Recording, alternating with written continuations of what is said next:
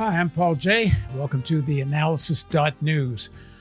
In a few seconds, we'll be talking about the IPCC report on climate change, and it's even more alarming than previous reports, although not as alarming as a lot of scientists think it should be. Please don't forget, there's a donate button, subscribe and share. Most important, get to our website and get on our email list. We never know if you're watching on YouTube or some of the other platforms, whether what we're doing might be suppressed, because it already has been more than once on YouTube. The safest thing, at least for now, is get on the email list. Back in a few seconds to talk about the coming soon, apocalyptic, catastrophic, all of the words about the climate crisis.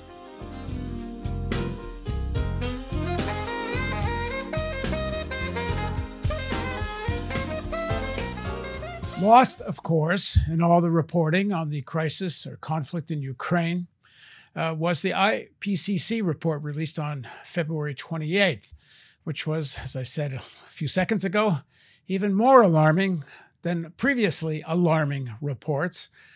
One of the most important things to come out of this report is nothing new, but it doesn't often break through in terms of mainstream media coverage, is that even if we're successful at stabilizing climate at 1.5, and I say that knowing that we're not going to. There is no reason to think the way the world's headed, we will stabilize at 1.5. But even if we did, or even if we stabilized at 2, somehow that's okay. Well, it's not. And from this report and other research, it's clear 1.5 is already significantly worse in terms of extreme climate events than where we are now. We're only at about 1.2, 1.3 now. We're quickly getting towards 1.5, and already we're seeing extreme weather. By 2, much of the world is already in severe crisis. And the truth is, we're on our way to 3 and 4. Now, I understand why the Ukraine conflict swamped this story. But there is no question this story is more important than the Ukraine story, because as threatening as Ukraine is, short of nuclear war, it isn't doomsday. Of course, there are doomsday machines in Russia and the United States. So the nuclear threat is very serious in terms of the Ukraine conflict. But the climate threat is absolute. It's happening. We're in it. And we're heading more and more quickly into very, very dangerous waters. So even though we spent all week on the Ukraine crisis, there's no way we could let this week end, even though it's Friday and we're probably going to publish this on the weekend or Monday. But that said, we need to talk about this IPCC report. And so now joining us to do exactly that is Peter Carter. He's a retired family physician. He practiced medicine in England, then in Canada, but he's for many years been very focused on the climate crisis. He's the founding director of the Canadian Association of Physicians for the Environment, more recently a founder of Climate Emergency Institute. And as I said, Peter's been following global warming, climate change research since 1988. He was also an expert reviewer for the Intergovernmental Panel on Climate Change, 5th Climate Assessment in 2014, and the IPCC's 2018 Special Report. Also in 2018, Peter published a book, Unprecedented Crime, Climate Science Denial and Game Changers for Survival, which he co-authored with Elizabeth Woodworth. Thanks very much for joining us, Peter. Thank you, Paul. Good to be with you. All right, so we've asked you to help us understand what's in the report. So if you could, first of all, review the highlights and, add your own commentary as we go. And as we go, we'll talk more about it. But you've been focused on this issue for some time about 1.5 is not safe, which also seems to be one of the highlights of this report. But over to you. So thanks for reminding me about the Unprecedented Climate Crime book, which reminds me that our UN Secretary General, in fact, when he gave his presentation on this is the 6th IPCC Assessment Working Group 2, which is on the impacts, he stated that, and I'm very much in agreement with him on this, that the inaction now has reached the level of a crime. And it definitely has. Now, this report is very, very different to previous reports in two ways. The content is very, very different, and so is the language. As you've already indicated, Paul, we have now switched to things that might happen or risks that might happen to a litany of scientific evidence and research findings of what is happening. So that's a huge difference. Also, with regards to the language, this report is really unprecedented because the chair of the IPCC, Hoseng Lee, at the press conference, he described the Working Group 2 report as a dire warning of the consequences of inaction. No IPCC scientist, or certainly no IPCC chair, has never, ever said anything even approaching that. A dire warning of what's going to happen to us with continued inaction. And he said that the report shows, and it certainly does, that climate change is a grave and mounting threat to our well-being and to the planet. So there's more in the press release which I can share. It's a powerful press release as well. The scientific evidence is unequivocal, that climate change is threatening our total human population well-being and the planet. So that is into this report. And the shorter version of the scientific report, called the Summary for Policymakers. And get this, I'm quoting, any further delay in concerted global action will miss a brief and rapidly closing window to secure a livable future. So this fits with what the chair, Dr. Lee, stated in the COP26, the Glasgow Climate Conference, and in fact, what he stated in the Madrid conference in 2019, 20, anyway. Emissions have to decline immediately. And this immediately is in this impacts report. So it was in the Working Group 1 science report that emissions had to go down immediately. And it's in the impacts report that emissions have to go down immediately. So this is the absolute bottom line. If this happens, and this is what this report says, and the press conference says, if this doesn't happen, we've done ourselves in. We really are done for. They gave I totally agree with you, 1.5 degrees C is absolutely totally out of the window. I've been trying to get that across. And it's absolutely ridiculous and an insult to science for scientists, let alone policymakers, to say, or let alone say, given the impression of we can still limit to 1.5 degrees C. We cannot. And we will be there by 2030. James Hansen, who still puts out regular scientific briefs, says that 1.53 is BS, and that we will be hard put to limit to 2 degrees C. And 2 degrees C, really, we've always known 2 degrees C is the end of the world. Literally is. We had the 2 degrees C limit from the mid-90s and right up to the 1.5 degrees C 2018 report, when people really, the scientists completely focused on the 1.5 degrees C limit. And of course, that was introduced eventually in the Paris Agreement of 2015.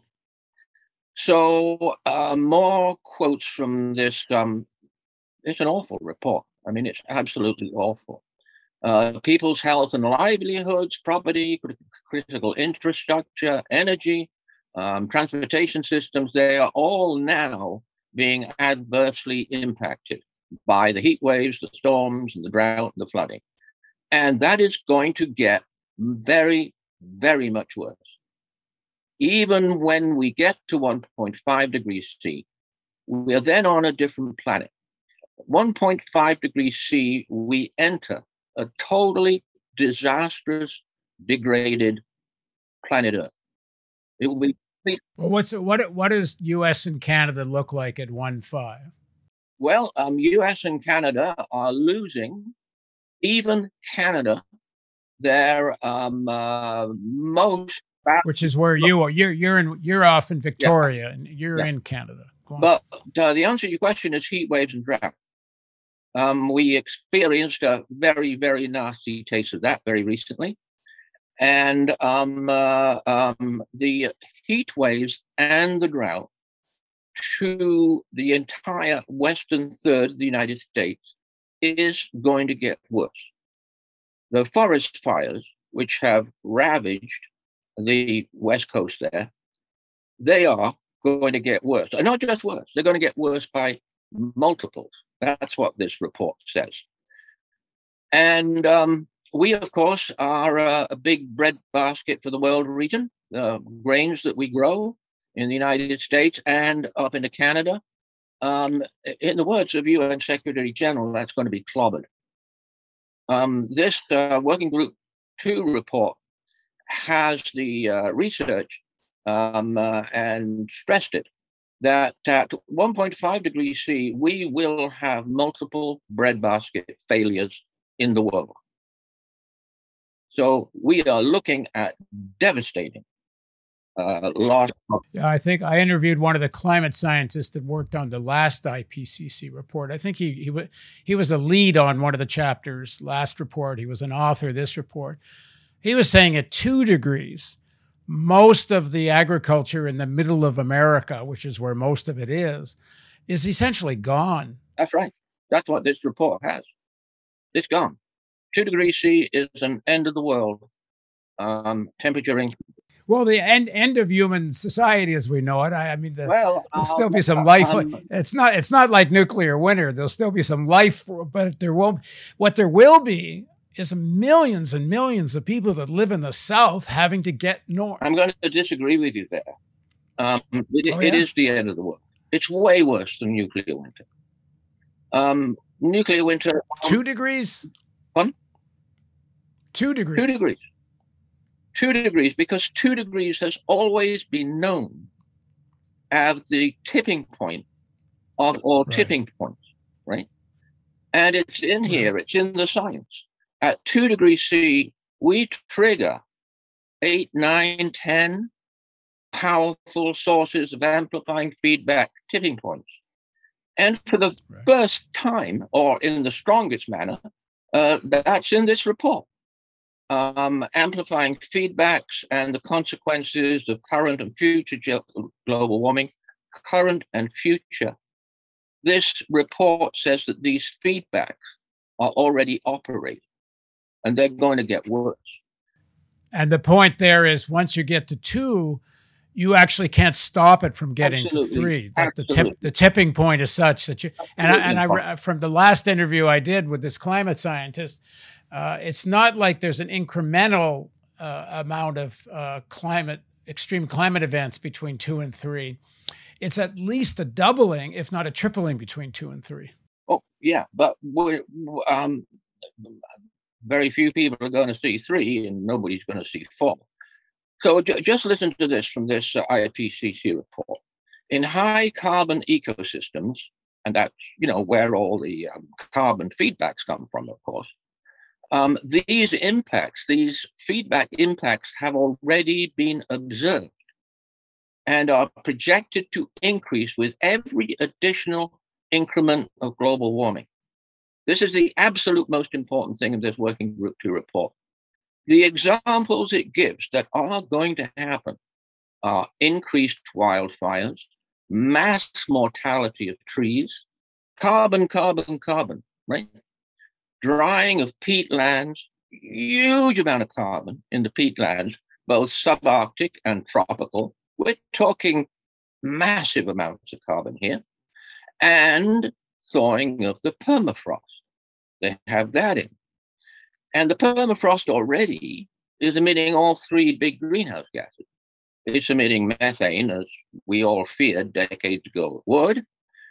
It's emitting way more carbon dioxide than anybody anticipated, a lot of CO2. It's also emitting a lot of nitrous oxide.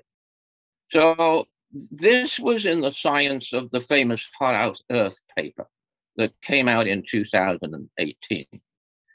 And they had all these tipping points, and they said in the paper, if we're not there already, if we don't respond to this emergency, we are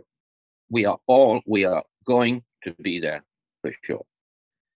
And I mean, I studied the paper closely, and every single one of those tipping points, and they include actually a tipping point I wasn't aware of, and they also include as the major tipping point, the biggest one, the failure of our land carbon sink, right? Because we're absorbing at least 30% by the forests of the carbon that we're emitting. Used to be thought to be 25%, but it's more even than that. And the Amazon, of course, is tipping. The Amazon is emitting more carbon now than it's absorbing. And you can see this dramatically on the satellites.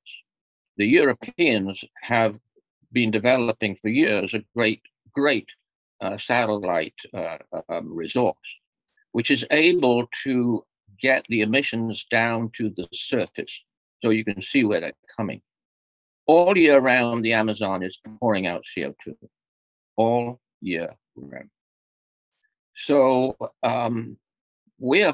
There's another piece which I learned in this interview previously, which is as these predictions on the timeline, 1.5 by 2030, 2 by 2050.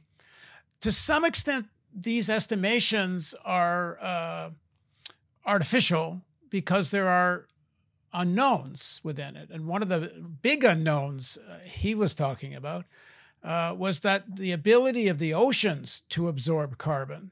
There are several things happening with the oceans that could dramatically change their ability to wash away a certain amount of carbon. And if that happens, all these predictions go out the window. It could all happen much sooner than we're thinking. Well, one of the big points that the working group 2 makes is that everything's happening decades and decades sooner than was ever anticipated. Things are worse, for example. The research is now worse than the research for 1.5 degrees C report in 2018. And heavens, that was bad enough. The situation with the feedbacks, and it's definite, and it's not been put out. I don't think people are aware of this, both in the Working Group 1 report, but also in the Global Carbon Project. That is the authoritative source of all things CO2. It comes out every year. Both of these reports said, and I stress the Working Group 1, that the land carbon sink has started to fail.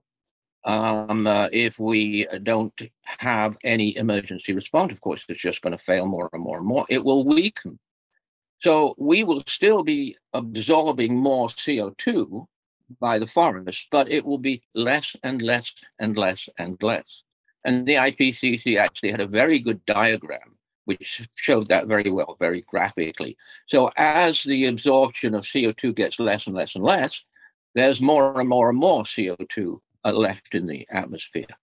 And because, and I really have to point this out. I mean, this wasn't in the assessment, and that's no mistake. But everything, of course, depends on what we do, right? Everything, whether there's any future at all, depends on what we do. We know that for sure. If we continue emitting any greenhouse gases for any amount of time, we're done for. We've finished ourselves, and we're taking down all of life with us. I want to stress the acceleration that comes out in this report. Everything isn't just increasing, it's increasing faster. I've made the 2 quotes already.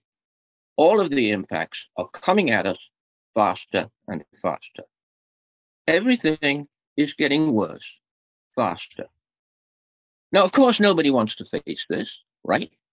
But if we want to give all the children in the world any hope at all, we are all going to face it.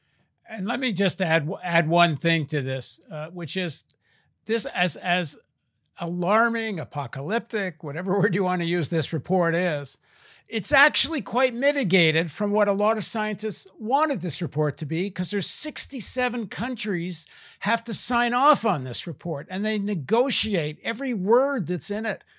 And all the fossil fuel producing countries do everything they can to mitigate the language. But in spite of that, this report is so alarming. Yeah, there was a fight. We know there was a fight between the scientists and the governments, right?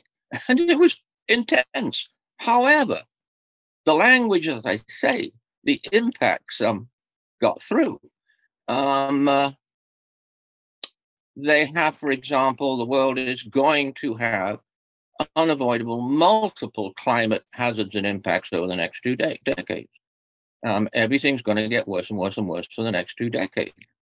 Even temporarily, and this is how, actually, I guess it's the clever way in which they got in. You see, the governments don't want anybody to know that they have lost 1.5 degrees C for us.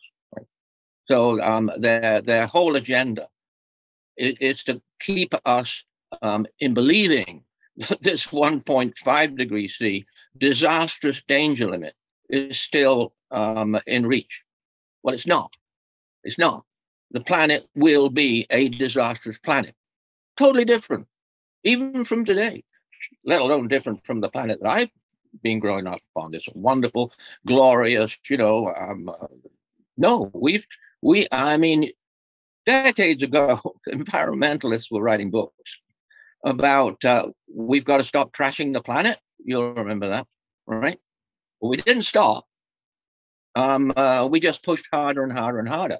And that's our economy, of course, that pushed harder and harder and harder. And it's the fossil fueled economy. The reason why the economy is fossil fueled is the fossil fuels still make the maximum amount of money for the people that have the money. The denial amongst the people that have the money is really it's unbelievable in a way, because their own system is going to be in such chaos. Yeah, you can make a certain amount of money out of volatility, but not if they thought they had global supply chain problems during the pandemic. They ain't seen nothing yet. But when the IPCC report came out, the stock market completely ignored it. It didn't tick down a hair because of the IPCC report. There was some volatility down and then up again and then down again over Ukraine. But there was no response on the IPCC. If anything, because of Ukraine, the price of oil has gone way up. Yeah. So have the stocks of energy companies gone up. So even though the IPCC is telling us it's precisely the product from these companies that's going to destroy life as we know it, they're smiling from ear to ear right now because oil's over $100 a barrel. Okay. Interestingly, and I was surprised that Working Group Work 2 did have something on the economists, and it's on the economy. And it said for the first time in an IPCC report, the economy is going to lose. It's the first time the IPCC has ever said that. We will be driving the world economy down. Really, however it's powered. I mean, there's no future for us with any fossil fuels. We've known that for 20 years at least. The only future that we have is a 100% clean energy, renewable energy, which is everlasting energy, zero carbon energy. That's the only future we have. I mean, I've been saying that for years and years and years and years. We don't have a future with any fossil fuels because they source CO2. CO2 lasts in the atmosphere forever, practically, heating up the planet, heating the oceans, all the extreme weather events, and acidifying the oceans. The oceans are in a state of collapse today, right? And to go back to the carbon sinks, the land carbon sink has reduced by 15%. That's huge. The ocean carbon sink has reduced by 5%. That's massive, massive. So in the Hothouse Earth paper, I was very interested, as I say, to find that the largest feedback in their many feedbacks was actually the loss and inefficiencies, loss of efficiencies of the carbon sinks. So I had to think about that one, but yeah, it makes total sense. I mean, it's absolutely huge because it's taking all the CO2 that we're still emitting, okay, and it's actually then adding to that, adding to that. The Arctic, we've always been, we environmentalists have always been worried, terrified about the multiple Arctic feedbacks, and the Arctic has switched from a carbon sink to a carbon source. So that's happened. And that's due to the amount of methane and CO2, that the Arctic's putting out. This, I would say, is a very, very powerful report. It says that increased extreme weather events like increased heat waves, droughts, and floods, they are already exceeding the plants and animals' tolerance threshold. That's driving, as they say, mass mortalities of forests and corals, etc. We are in an absolutely disastrous state right now. Life is disappearing all around us. Ecosystems are collapsing all around us. And this report is very, very strong on the collapse of ecosystems. And I mean, how can I put it quickly? Well, it's the world economy, right? So the world economy, we've entered a completely new phase of planet Earth and humanity. And we've entered the age of climate change, disaster, and catastrophes, right?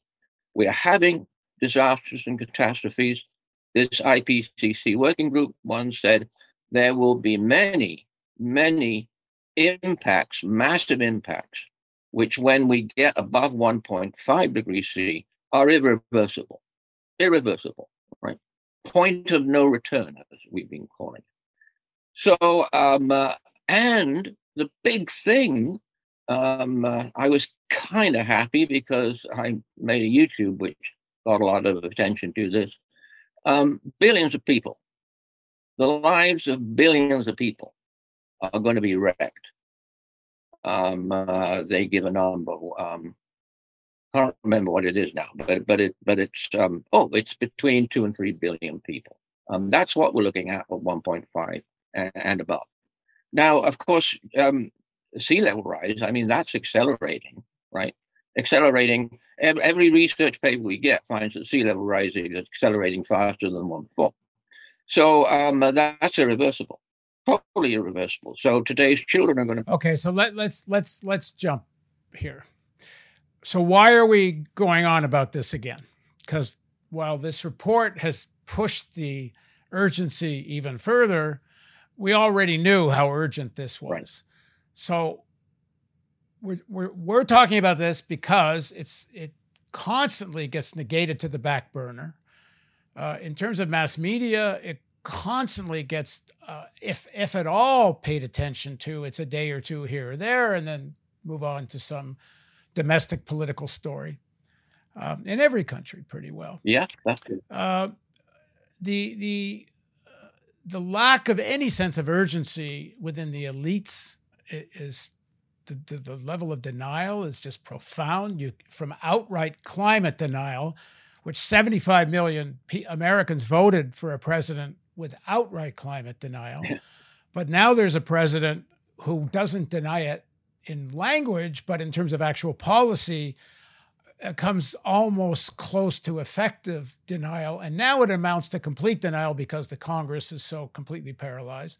A Canadian prime minister who loves to posture, but because Canada is such a fossil fuel producing country itself, you don't see any actual effective policy that in any way reflects the level of urgency. I had a woman running for provincial government for the Liberal Party knock on my door because I'm in Toronto now. I go back and forth between the U.S. And Canada, and right now I'm in Toronto. So she voted. She knocked on my door and she wants my vote in the Ontario provincial election. And I said, I don't care what party you're from. And I couldn't care less about parties at all. I never much did, but I never, not even a whit. I said, only one thing. What is your climate policy? What do you actually stand for? Because I know your party doesn't have much of anything, but do you have something more?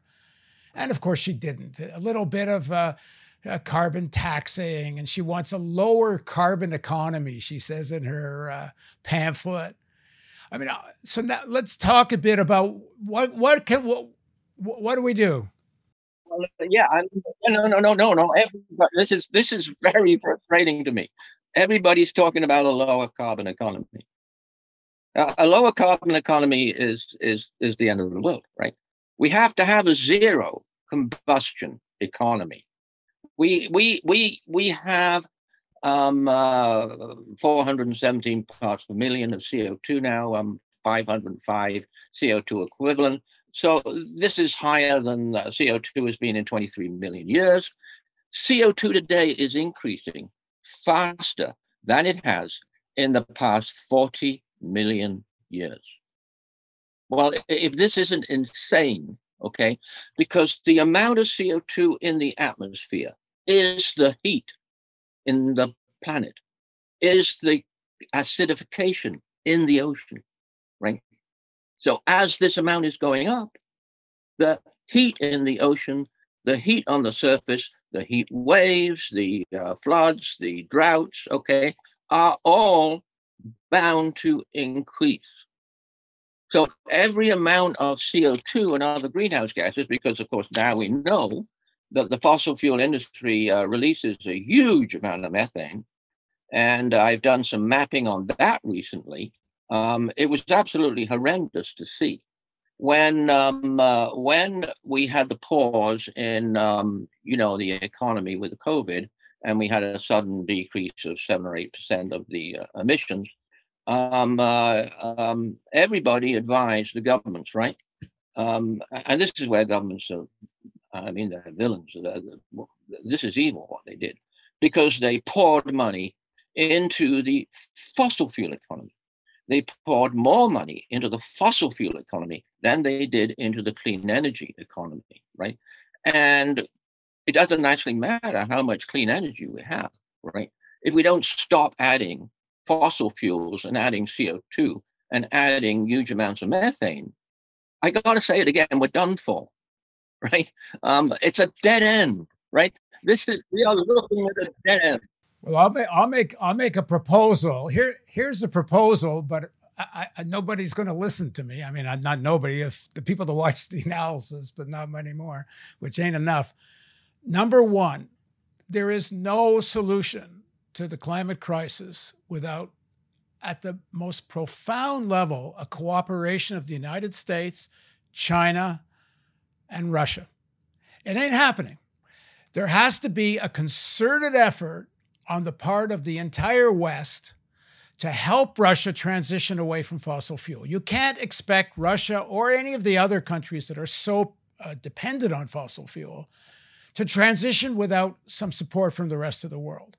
So there has to be, this whole NATO thing is such BS because it's all about a pissing match. Everyone knows Ukraine's not getting into NATO, but the Americans won't admit that and insist on Ukraine's right to be in NATO and over the right to be in something they will never be allowed into. But you can't give up the prestige and geopolitical positioning of acknowledging that.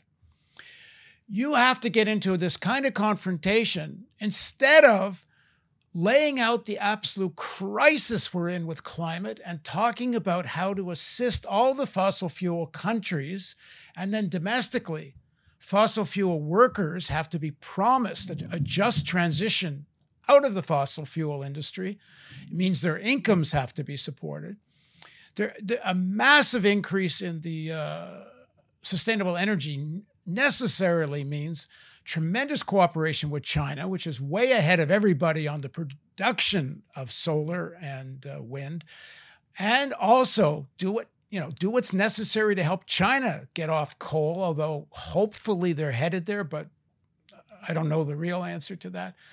A global war footing in the sense, like, look what the West could do to Russia in a matter of days in terms of the banking system and restructuring all the economic relationships. And all of a sudden, Europe, it can give up on natural gas from Russia and talk about, we're going to bring in liquefied natural gas. In a matter of like months, they think they can transition.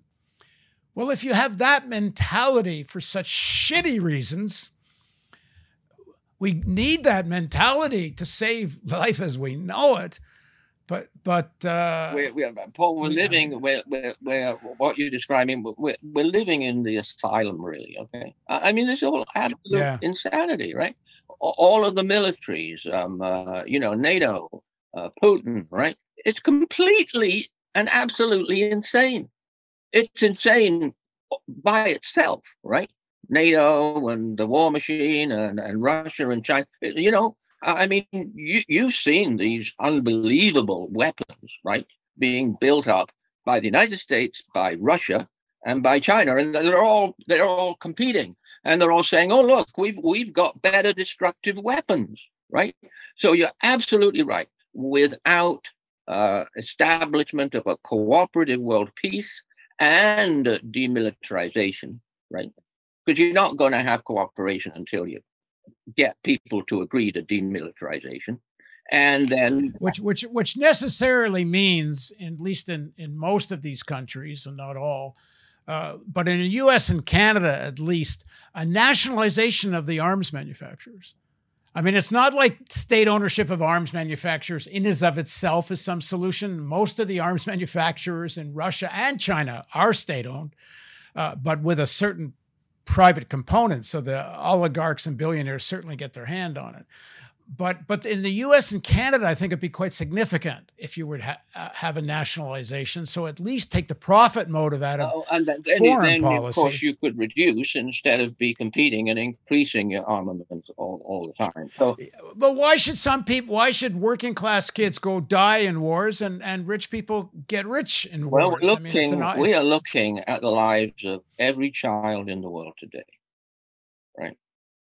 And right now, all plans are to continue, right, to burn more and more fossil fuels. And this is even before Putin. This is even before Putin did his horrible military exercise. And it's going to be way worse now, right? We are, and people have to hear this, right? We are wrecking the lives of every child. They're going to be growing up very quickly into a world in fast decline, a world that's falling apart, and they will be struggling to survive. Actually, the head negotiator of the EU at the failed Glasgow agreement, he was great because he got the media to see it. He got his smartphone out, put his daughter on the picture, and he said, if we don't get an agreement here, my daughter is going to be struggling to eat. Now, that's what he said. It's absolutely true. Absolutely true. I got 9-year-old twins. Oh, yeah. And I'm, in all seriousness, we're going to learn how to fish. In all seriousness, I'm expecting by the time they're adults, 20 and then 30 years, they're going to have to figure out some place to live in the countryside, fish, grow some food. And I don't know how long that list lasts. I mean, we're lucky we're in Canada, yeah. And there's areas of Canada for longer period of time. It will be a little more livable. But as I said to, I said to the climate scientist I interviewed last time, I was saying, in some parts of Canada, people are joking, well, it can't be so bad. We'll be growing mangoes.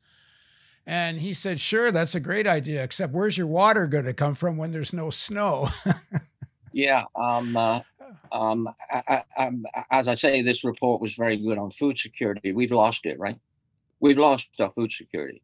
Now, don't misunderstand me. We're still able to produce more and more and more food, right? But food security for the future, we've lost it. And when I say we've lost it because we have decided to keep on burning fossil fuels. People have to make the connection of what continued burning of fossil fuels means for the future. Because from now on, the science is definite, right? Every year that we burn fossil fuels, we're wrecking the future more. So let me Working just Group say to end, Two because we're said getting near the end of the time irreversible. here. This working group two said irreversible. Irreversible has been a sort of taboo word for decades in the IPCC because the policymakers. But they had all these strong language in this report, and that the changes to the planet and to the human population and their natural resources would be irreversible.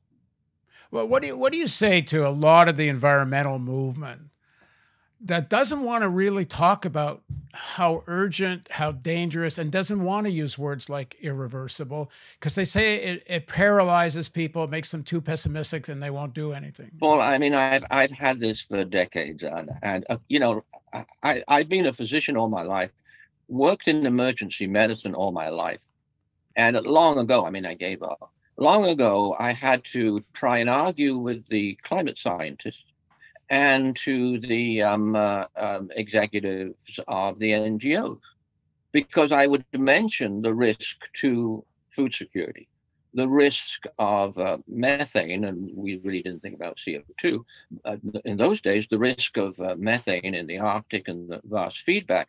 And they would interrupt me and they would say, Peter, no, no, no, no, no. We can't mention those things. And they say either some people say this, said the psychologists tell us we can't do that because then everybody will absolutely clamp down into despair and they'll do nothing. And some of them said the sociologists told us that we can't say that, right? And I've had a leading climate expert who's a very good climate expert, and in a public public conference, tell me that I couldn't mention methane in the Arctic. That's what he told me. I'm sitting on the panel and I have to argue with this man, right? You know, Paul, nothing has upset me more than that because that is such an insult to the human race, such an insult to humanity. You know, I mean, yeah, we have evil times and we're going through an evil time right now, but the individual human is phenomenal, right? And it's happening every day in the Ukraine. We are prepared to sacrifice our very lives, right, for an individual who's drowning at sea or something like that, right, or for our future community. We'll sacrifice everything. That's who we are, and it absolutely annoyed me so intensely of these so-called experts saying, well, the one thing you can't do is tell people the truth. Because the Right. truth. I get into these arguments all the time with some of the climate movement. They say, well, just focus on like pollution and just tell people how it's going to affect their drinking water. Because if you talk about these bigger questions, it's too abstract. People are not fools. My God. No, they're not. No, they're not. And of course, we had the recent report, shocking report by the Lancet journal in the UK on the young people. And they are in despair, right? Not because they actually are getting the bigger picture. What they're facing. And what's making it worse is that people aren't telling them. People aren't telling them, so people aren't talking with them about this. You're right about the cooperation, and it's no good people saying in this context, oh, well, world peace, that's a joke, right? Because we don't have world peace, as you indicate, right?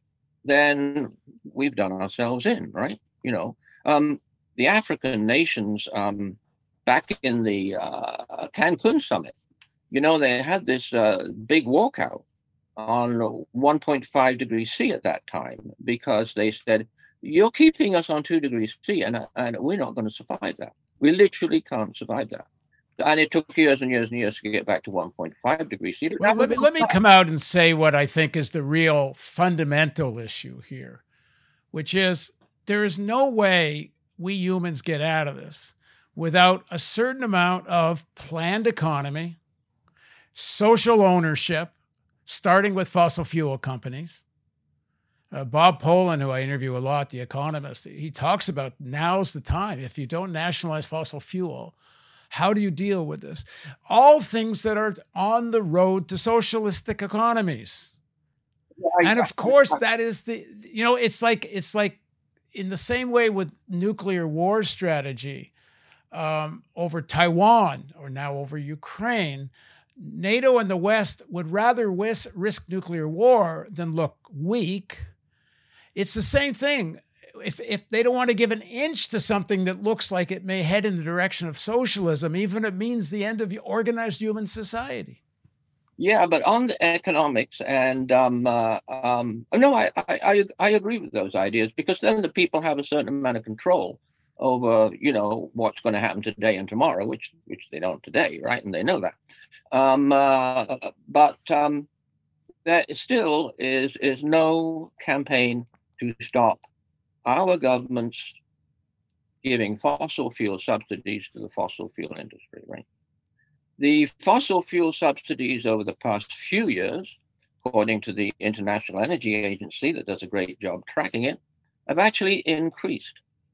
And we know from the IMF, no less, we know that if you take all the benefits that our governments are giving to the fossil fuel industry to keep the fossil fuel industry going, to keep us dependent on the fossil fuels, which is literally like being dependent on cocaine and heroin and God knows all at once, because you're going to die with this kind of dependency.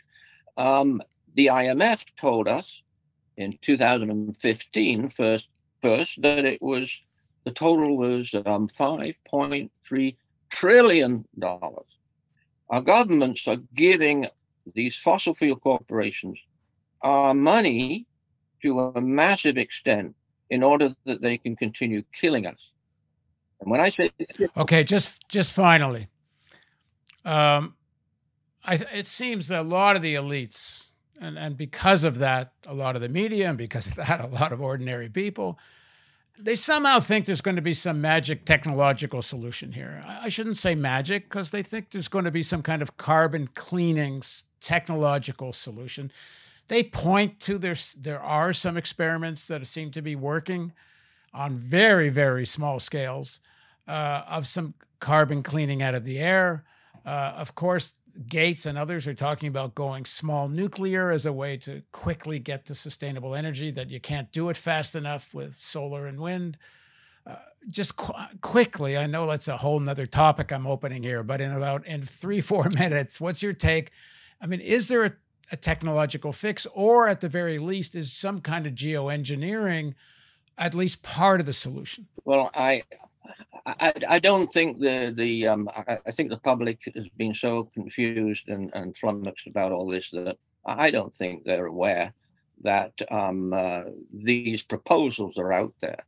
And the proposals are from the scientists, they're not from the public. And they've always been from the scientists, right? The plan of stratospheric aerosol cooling goes back decades. And it's science fiction and it's science idiocy.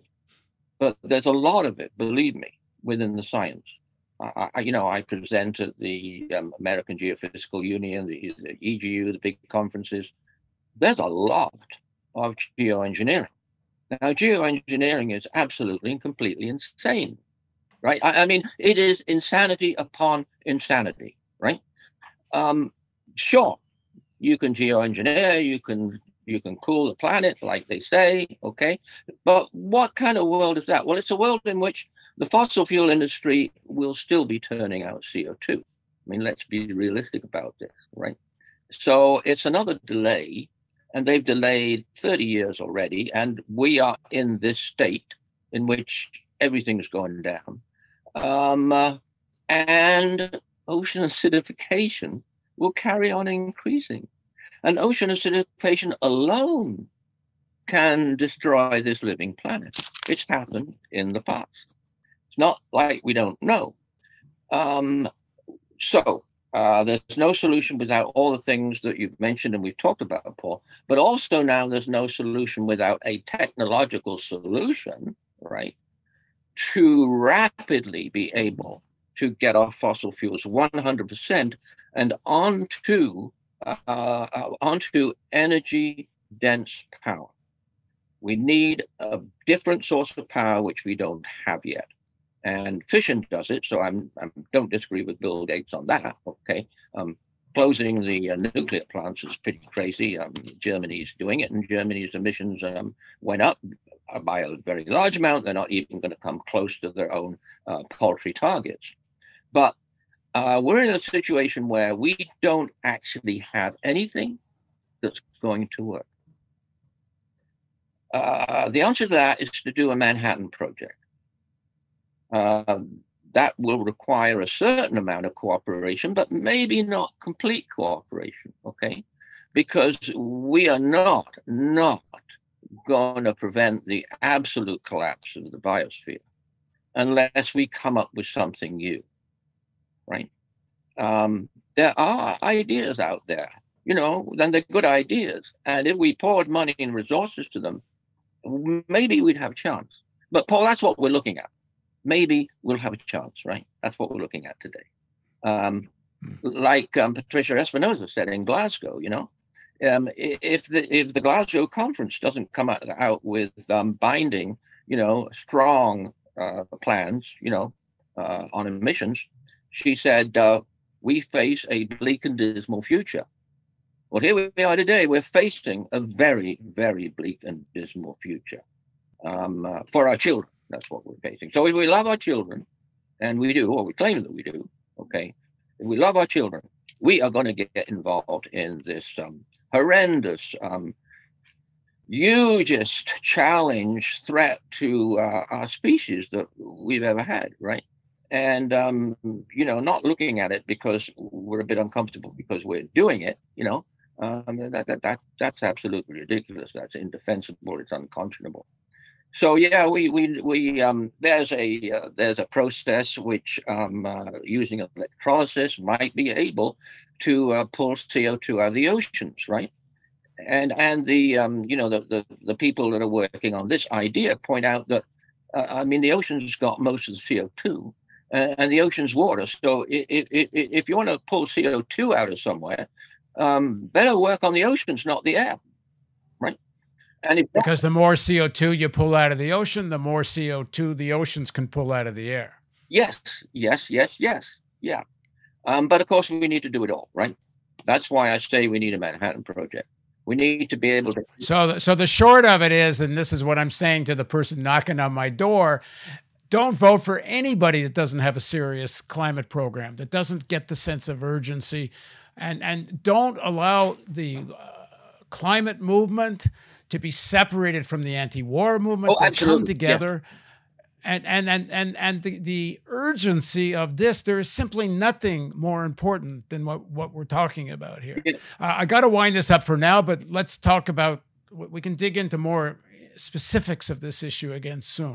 Thanks very much. It's always a pleasure to talk with you. It's nice to talk to somebody who's not only intelligent, but has some great creative ideas. We need a lot more of what we're discussing, Paul. So thank you.